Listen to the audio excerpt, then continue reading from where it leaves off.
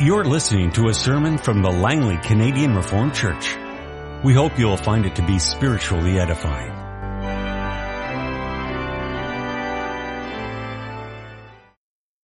This afternoon we'll be focusing on the topic of God's providence, especially as it relates to evil in this world. And in connection with that, we'd like to read from 2 Samuel 16, the verses 5 through 14, and then chapter 19, the second half of verse 18 through to verse 23. 2 Samuel 16, beginning at verse 5. Absalom has rebelled against his father David. David is caused to flee from Jerusalem. We pick it up at verse 5 in chapter 16. As King David approached Bahurim, a man from the same clan as Saul's family came out from there. His name was Shimei, son of Gera. And he cursed as he came out. He pelted David and all the king's officials with stones, though all the troops and the special guard were on David's right and left. And as he cursed, Shimei said, Get out, you man of blood, you scoundrel. The Lord has repaid you for all the blood you shed in the household of Saul, in whose place you have reigned. The Lord has handed the kingdom over to your son Absalom. You have come to ruin because you are a man of blood. Then Abishai, the son of Zeruiah, said to the king, Why should this dead dog curse my lord the king? Let me go over and cut off his head. But the king said, What do you and I have in common, you sons of Zeruiah? If he is cursing because the Lord said to him, Curse David, who can ask, Why do you do this? David then said to Abishai and all his officials, My son, who is of my own flesh, is trying to take my life. How much more than this Benjaminite? Leave him alone. Let him curse, for the Lord has told him to. It may be that the Lord will see my distress and repay me with good for the cursing I am receiving today. So David and his men continued along the road while Shimei was going along the hillside opposite him, cursing as he went and throwing stones at him and showering him with dirt. The king and all the people with him arrived at their destination exhausted, and there he refreshed himself. We turn now to 2 Samuel 19. The rebellion by Absalom has been quashed. Absalom has been put to death. David is making his way back to Jerusalem. Chapter 19, verse 18, beginning halfway the verse there. When Shimei, son of Gera, crossed the Jordan, he fell prostrate before the king and said to him, May my lord not hold me guilty. Do not remember how your servant did wrong on the day my lord the king left Jerusalem. May the king put it out of his mind. For I, your servant, know that I have sinned. But today I have come here as the first of the whole house of Joseph to come down and meet my lord the king. Then Abishai, son of Zeruiah, said, Shouldn't Shimei be put to death for this? He cursed the Lord's anointed. David replied, What do you and I have in common, you sons of Zeruiah? This day you have become my adversaries. Should anyone be put to death in Israel today? Do I not know that today I am king over Israel? So the king said to Shimei, You shall not die. And the king promised him on oath. This afternoon then, we'll be looking at the providence of God. We'll be doing that along the lines of our confession, Belgian Confession, Article 13. Having confessed that God has created all things, we confess with the Belgian Confession, we believe that this good God, after he had created all things, did not abandon them or give them up to fortune or chance, but that according to his holy will, he so rules and governs them that in this world nothing happens without his direction. Yet God is not the author of the sins which are committed, nor can he be charged with them. For his power and goodness are so great and beyond understanding that he ordains and executes his work in the most excellent and just manner, even when devils and wicked men act unjustly. And as to his actions surpassing human understanding, we will not curiously inquire further than our capacity allows us, but with the greatest humility and reverence, we adore the just judgments of God which are hidden from us, and we content ourselves that we are pupils of Christ who have only to learn those things which he teaches us in his word without transgressing these limits. This doctrine gives us inexpressible consolation, for we learn thereby that nothing can happen to us by chance, but only by the direction of our gracious Heavenly Father. He watches over us with fatherly care, keeping all creatures so under his power that not one hair of our head, for they are all numbered, nor one sparrow can fall to the ground without the will of our Father. In this we trust, because we know that he holds in check the devil and all our enemies, so that they cannot hurt us without his permission and will. We therefore reject the damnable error of the Epicureans, who say that God does not concern himself with anything, but leaves all things to chance. Brothers and sisters in Christ, would you call God good? Article 13 does. God is good. This good God.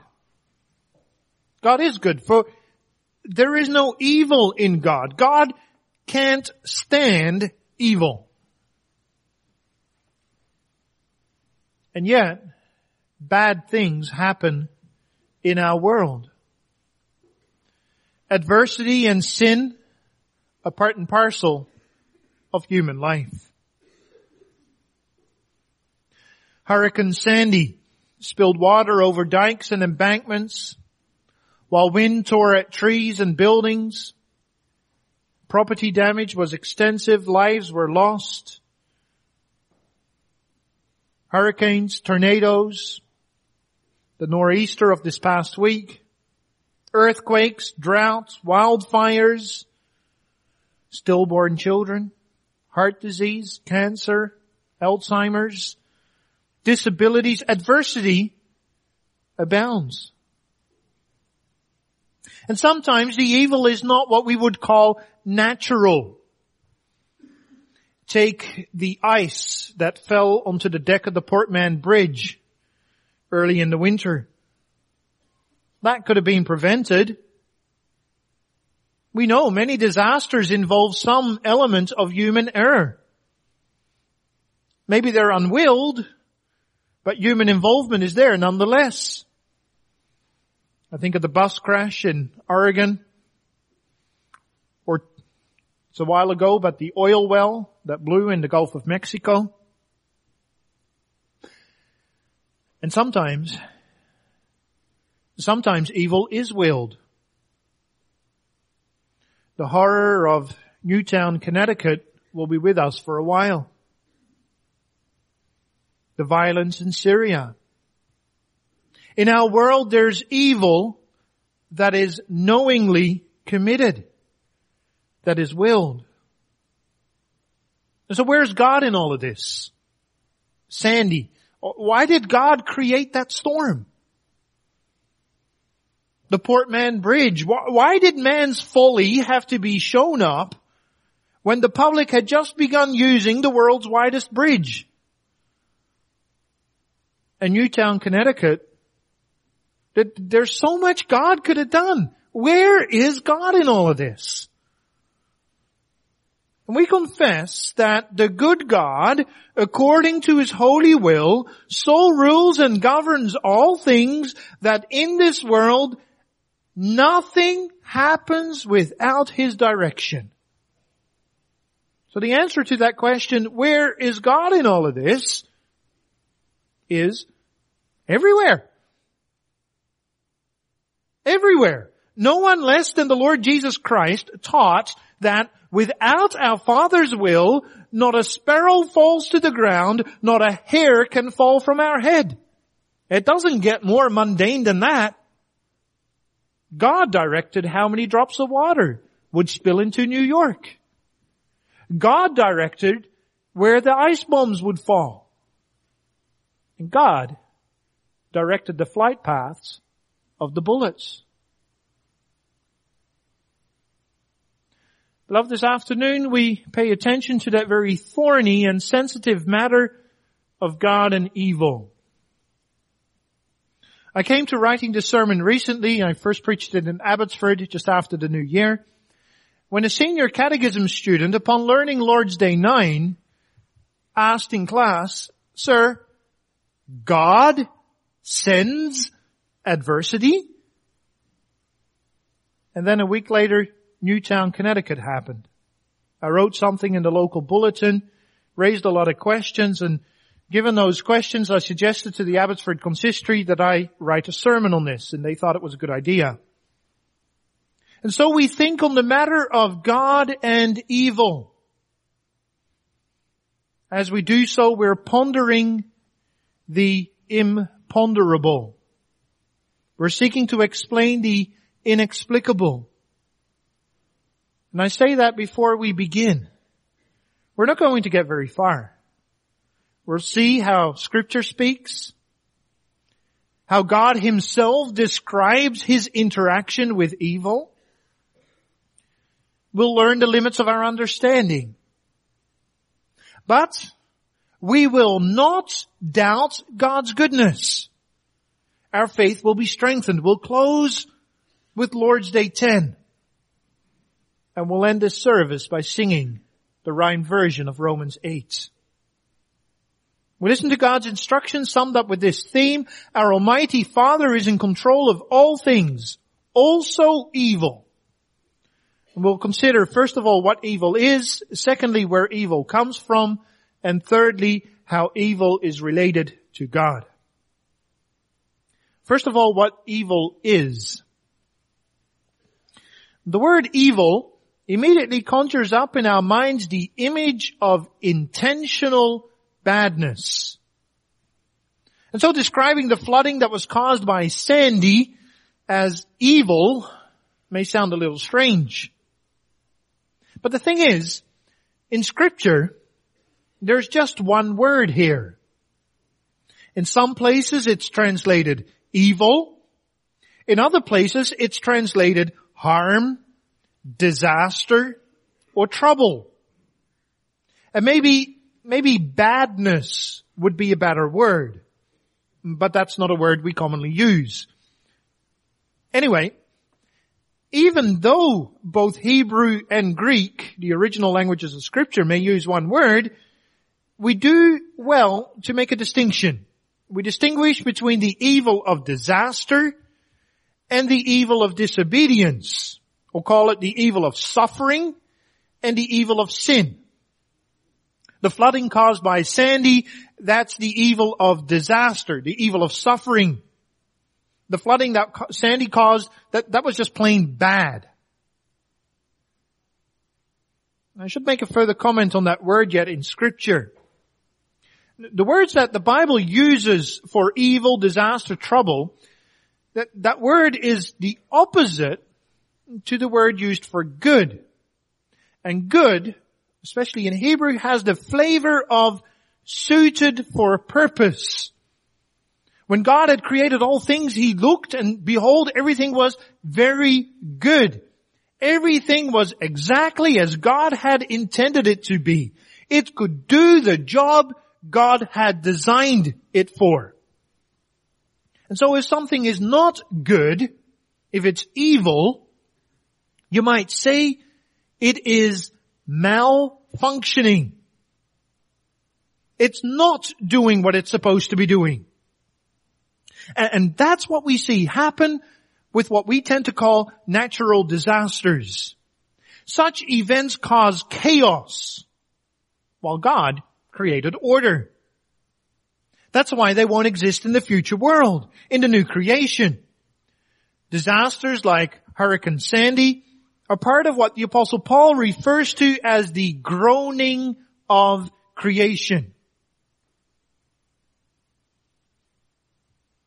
The deaths in Connecticut, that's the evil of disobedience, the evil of sin. The evil of sin is more complex than the evil of disaster. Sin is disobedience to God's command of love and loyalty. God created human beings to be His image, to be the likeness of God. One side to that is true righteousness and holiness. God's will for our lives is expressed as follows: you shall love God and your neighbor. Those who keep the law of love, they're righteous and holy. Those who don't, sin. By definition, sin is an act of selfishness. Sin is not caring about others to the extent of hurting others. Sin proceeds from self-centeredness. Sin is turning your back on God. It is missing the purpose of your life. It is rebelling against God. It is being out of line with God's guidelines for life. And the evil of sin differs from the evil of suffering in that the evil of sin involves a being, a creature, a person with an own will and a freedom to act contrary to God's command. A storm such as Sandy cannot disobey God.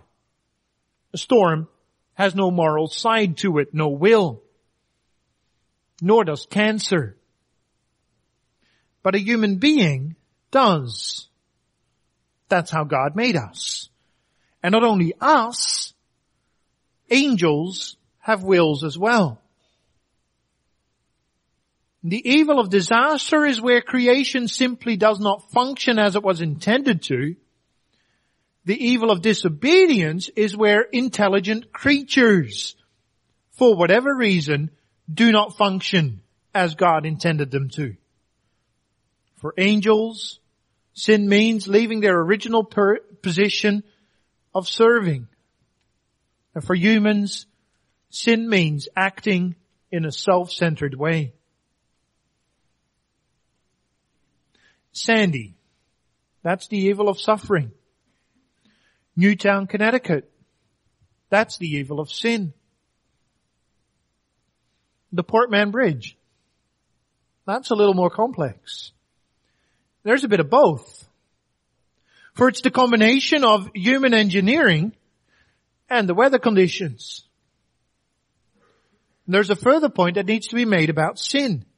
Scripture distinguishes between intentional and unintentional sin. We can sin without realizing it.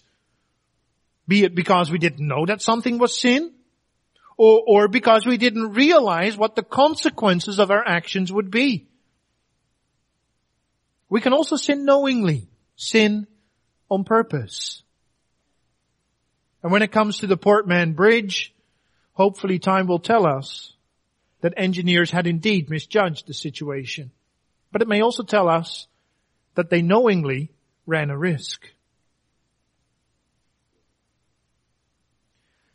Now, where there's the evil of sin, there will always be the evil of suffering. Think of King David being cursed by Shimei.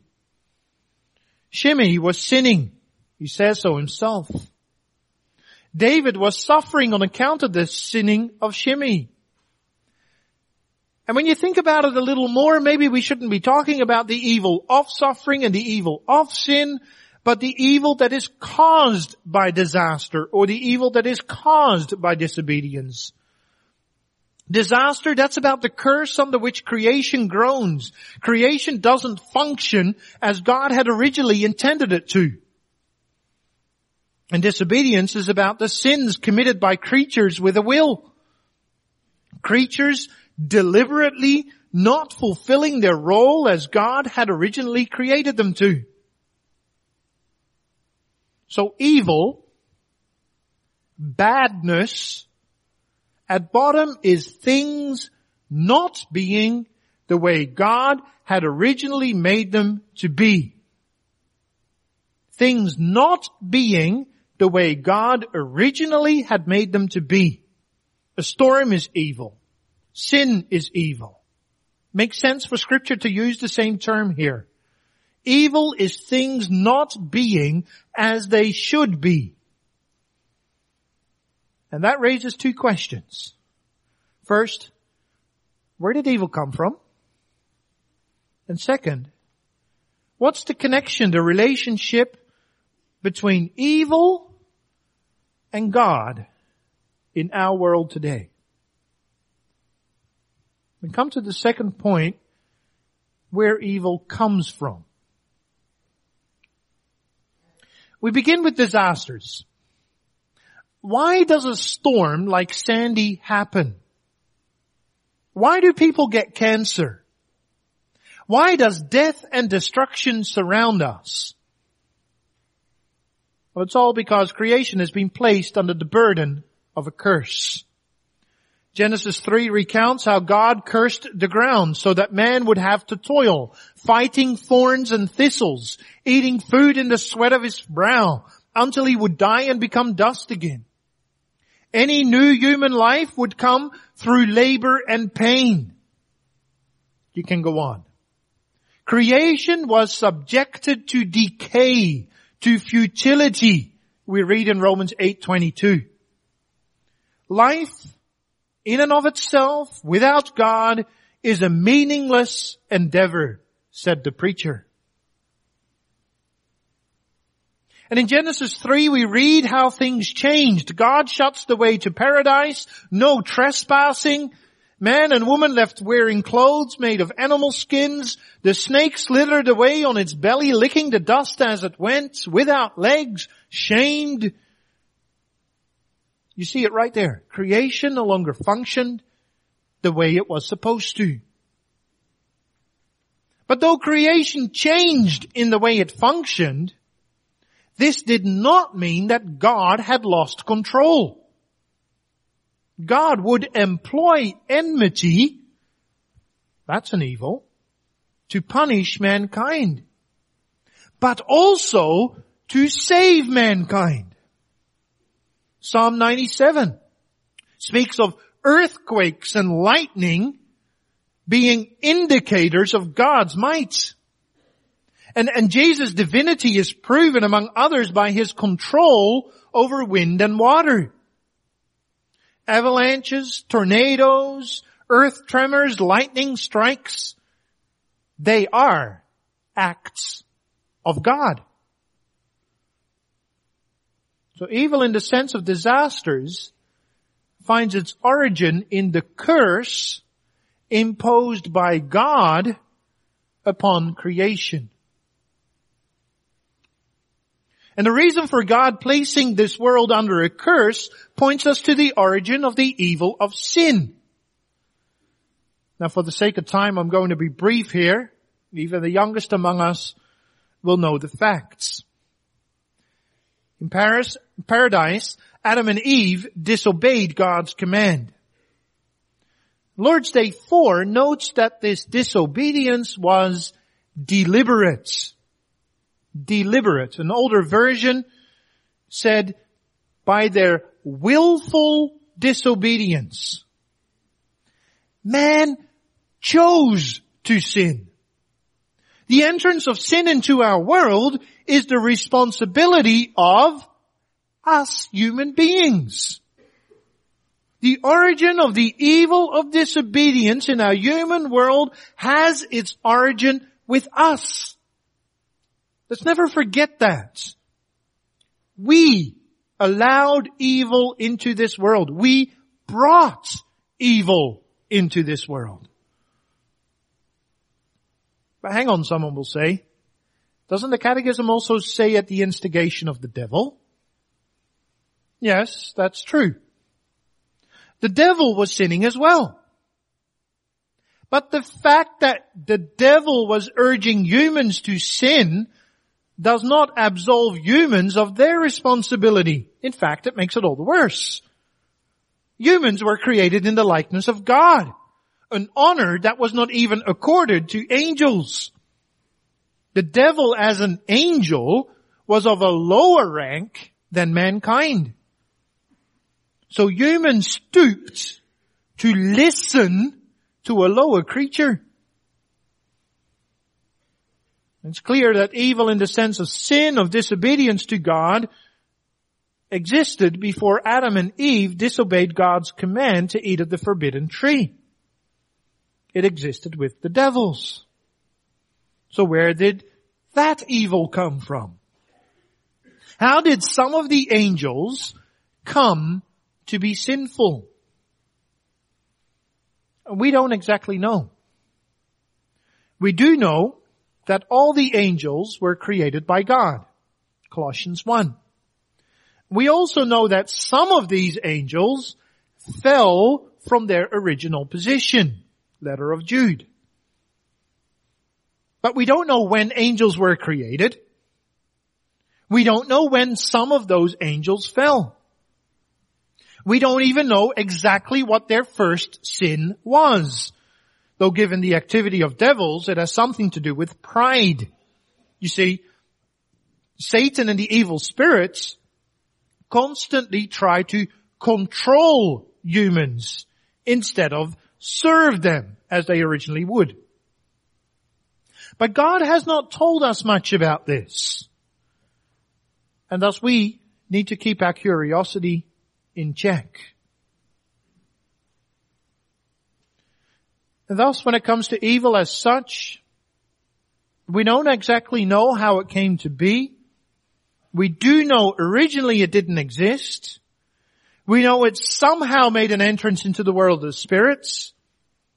But we're very clear on this, that we as human beings willfully allowed evil into our world. And as such, it's worthwhile when pondering the reality of evil and especially the evil of sin, it's well worthwhile to remember that it wasn't God, but it was us human beings who allowed evil into this world. And that brings us to our third thought. Evil in relation to God. Evil is things not being the way God originally intended them to be. Humans willfully allowed evil into our world. But God can prevent evil. He is almighty and He is good. Instead, we find that evil continues. In fact, we find that God even uses evil. What are we to make of this? Well, to come to grips with this, we need to consider what Scripture teaches on how God takes care of creation, even the hairs on our head. That's called the doctrine of providence. And generally, providence is considered from three perspectives. The perspective of preservation, the perspective of cooperation, and the perspective of governing. Preservation, and that's about how God keeps everything the same and going. God ensures that the seasons come and go, that the stars and planets and all the other space things hold to their orbits, that birds migrate at the allotted times, that plants grow, that animals are born, that people have food to eat, etc. By way of illustration, think of what a mechanic is to an airplane, a mechanic to an airplane. As a mechanic maintains a plane, so God maintains creation. Cooperation, the second perspective, it's also called concurrence. That's about how God interacts with creatures in events. In any event, God plays a role, it is said, and a creature may play a role. God gives a lion energy, has the lion see a zebra, and so the lion jumps the zebra. In that case, the illustration is more like what a pilot is to an airplane. The pilot causes the plane to move. That's how God causes things to happen in creation. And then thirdly, governments. Government, that's about how God directs events so that His purposes are accomplished. His decree, His will takes place. God has decided that the zebra should die, so the lion pulls off the kill. Or think here of what we confess with Lord's Day 1. All things must work together for my salvation. In this case, the illustration would be that of the control tower in relation to an airplane. The control tower has the airplane fly in a certain space, berth at a certain gate. So we have preservation, cooperation, and governments. If a creature is a plane, God is the mechanic, He preserves. He is the pilot, He cooperates with the plane. And He's the control tower, directing the plane to a destination. Now all those three touch the matter of God and evil. From the perspective of preservation, God has righteous and sinners live. As the Apostle Paul said, in God we live and move and have our being. That's also true for unbelievers. From the perspective of government, we confess that God is able even to turn evil into good. The classic illustration for that is how Joseph's brothers meant harm to Joseph, but God turned it to good. As to the perspective of cooperation, things are a little bit more complicated here. And to understand that cooperation thing well, we have to think about something else. Something called primary and secondary causes. It's often argued, God is the primary cause of all things and creatures are the secondary cause. Picture the carcass of an animal rotting in the sun. That stinks. In this case, in this illustration, the sun is the primary cause of the stench and the carcass is the secondary cause. Now in relation to evil, it will be said that God is the primary cause and man is the secondary cause. God gives man the energy to sin. God gives man a will to choose what to do. Man then chooses to use the energy to sin. And the neat thing about that approach is that God then is in no way responsible for man's sin. Think again about the carcass. We'll say that the carcass stinks. We're not going to say that the sun stinks. And so we say man sins. We don't say God sins. However, if you think deeply about that explanation, you may realize there's some serious flaws here.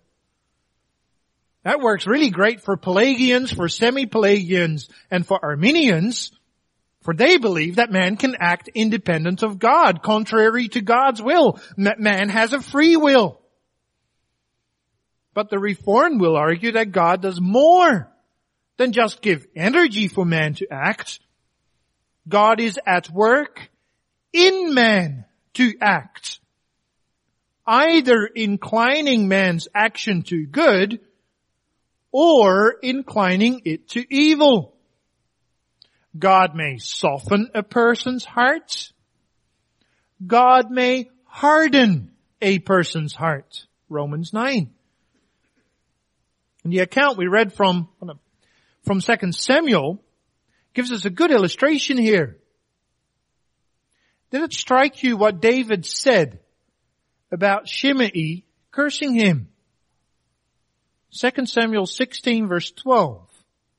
Leave him alone, let him curse, for the Lord has told him to.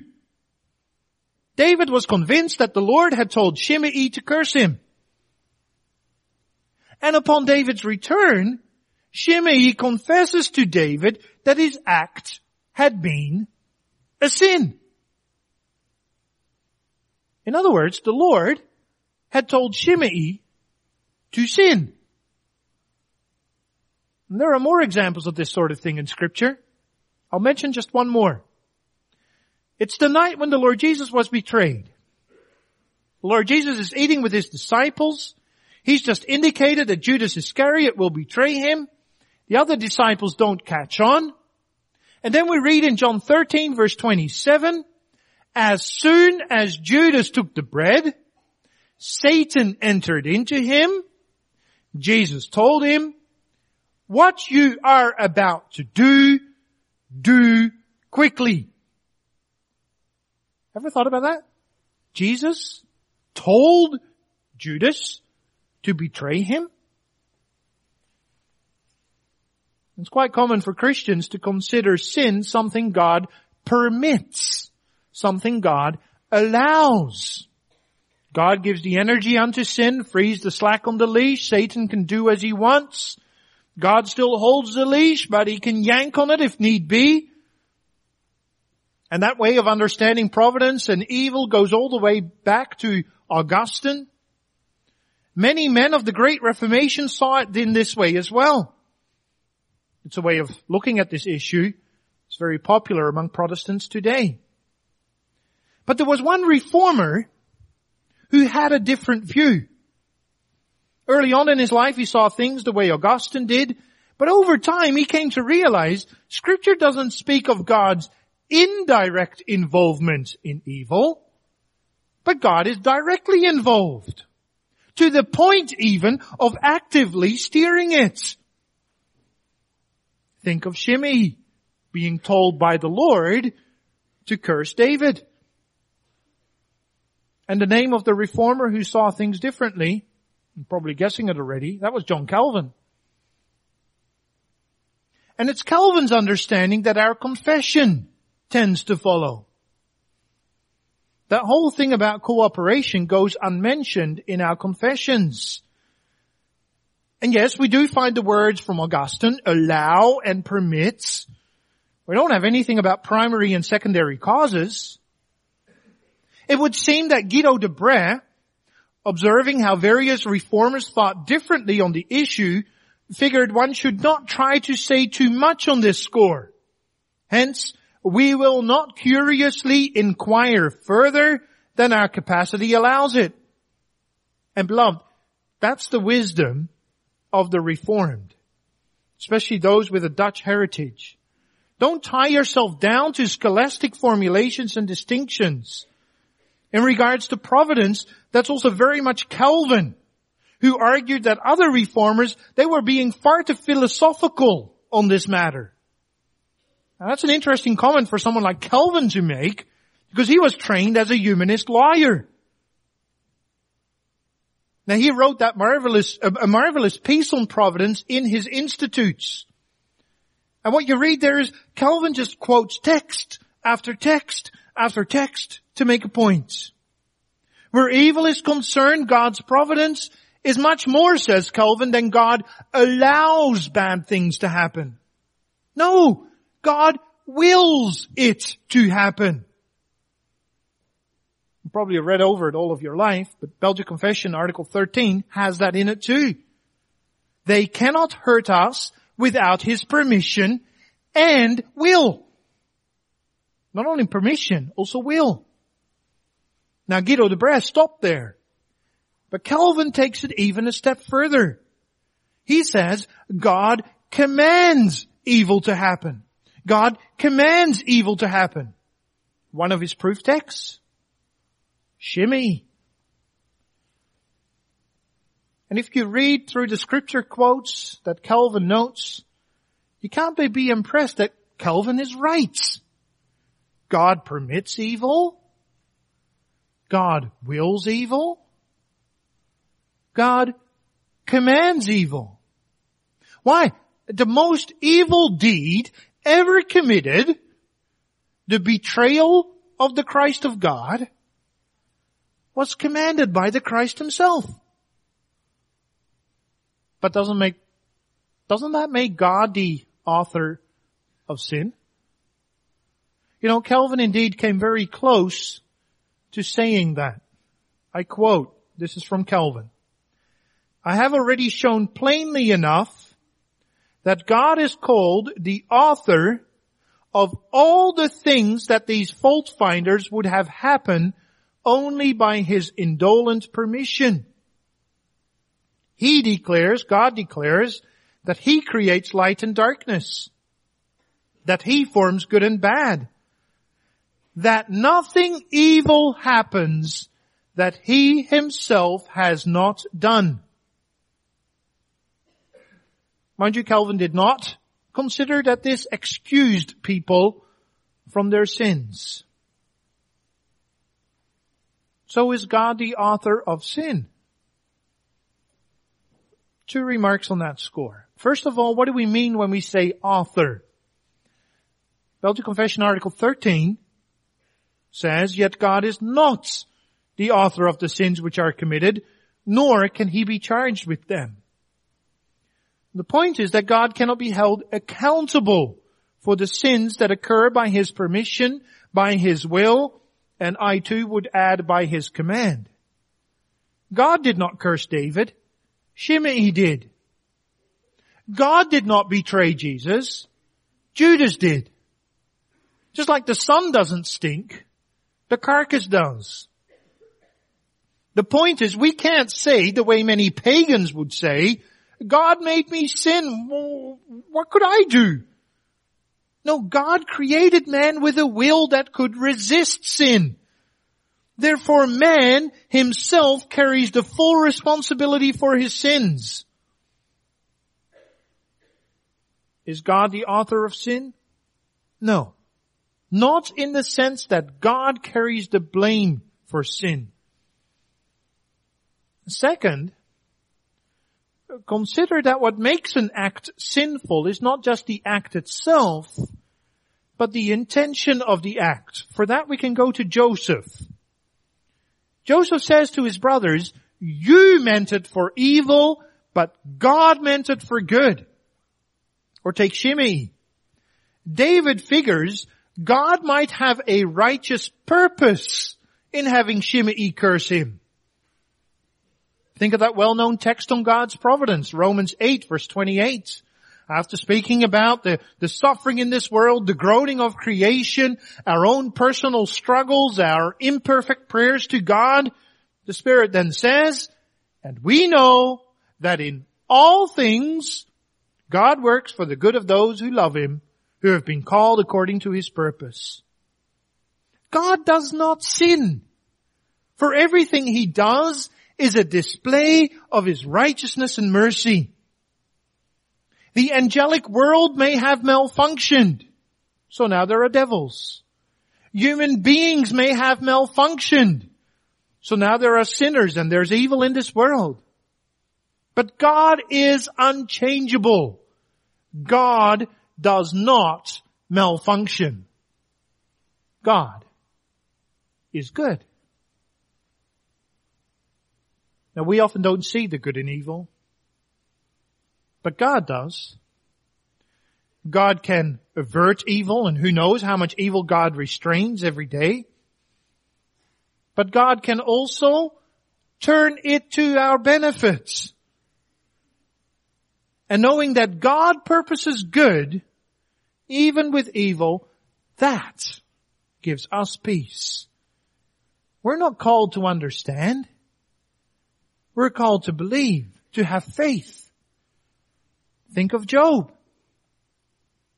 Think of Golgotha. Yes, think of Golgotha. There's that question. Why doesn't God do anything about evil? Beloved, he is. He is. He sent the Christ We're on our way to a new creation in which there will be no evil. It's just that we're not there yet. And we have to bide God's time. And so we pray, Lord, help us endure. Our Almighty Father is in control of all things, also evil. We've been pondering the imponderable. We've learned Scripture teaches us that God does more than just allow evil to happen. He wills it. One can even say, think of Shimei, he commands it. Did I explain it? No. How evil came to be in God's good world, how God interacts with evil today, that's a mystery of the faith. That's a mystery of the faith, just like we can't explain the Trinity, we can't explain the two natures of Jesus Christ. Our confession says it well. Let us content ourselves that we are pupils of Christ who have only to learn those things which He teaches us in His Word without transgressing these limits. And so, beloved, we have faith in a God who allows evil, who wills evil, a God who can even be said to command evil. Is that wise? Yes. For our God is not an evil God. He is the God of love. He is the God who is almighty. Your God is not just God, He is your Father. So take to heart what the Belgian Confession also says. This doctrine gives us inexpressible comforts, consolation. For we learn thereby that nothing, not even evil, can happen to us by chance, but only by the direction of our gracious Heavenly Father.